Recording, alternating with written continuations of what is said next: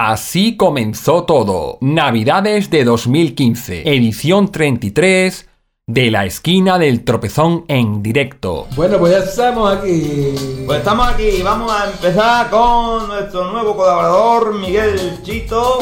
Buenas tardes, Miguel. Buenas tardes. Miguel Chito, que es ilustre abogado, licenciado en Derecho y Ciencias del Trabajo. Es también colaborador del Canal Sur, del programa A Diario, y se ha ofrecido de voluntad para colaborar con nosotros aquí en la radio independiente de Ardales. Bueno, Miguel, hoy nos va a hablar de la cláusula suelo en la hipoteca, ¿no es así? Efectivamente, es un tema de actualidad que me habéis pedido y me parece que es bastante interesante para todos. Buenas tardes, desde los estudios centrales esta vez, ¿eh? Bueno, yo siempre me someto aquí a los compañeros y bueno, parece ser que daba bastante morbo, bastante curiosidad un poco las situaciones procesales de las prisiones provisionales, este tipo de vistillas en las que aparece en televisión que van. La undangarinada.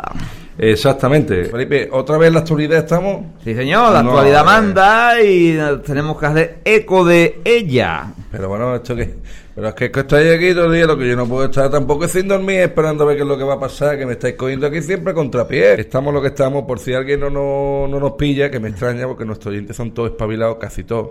Casi todos están ahí bien. Ahí.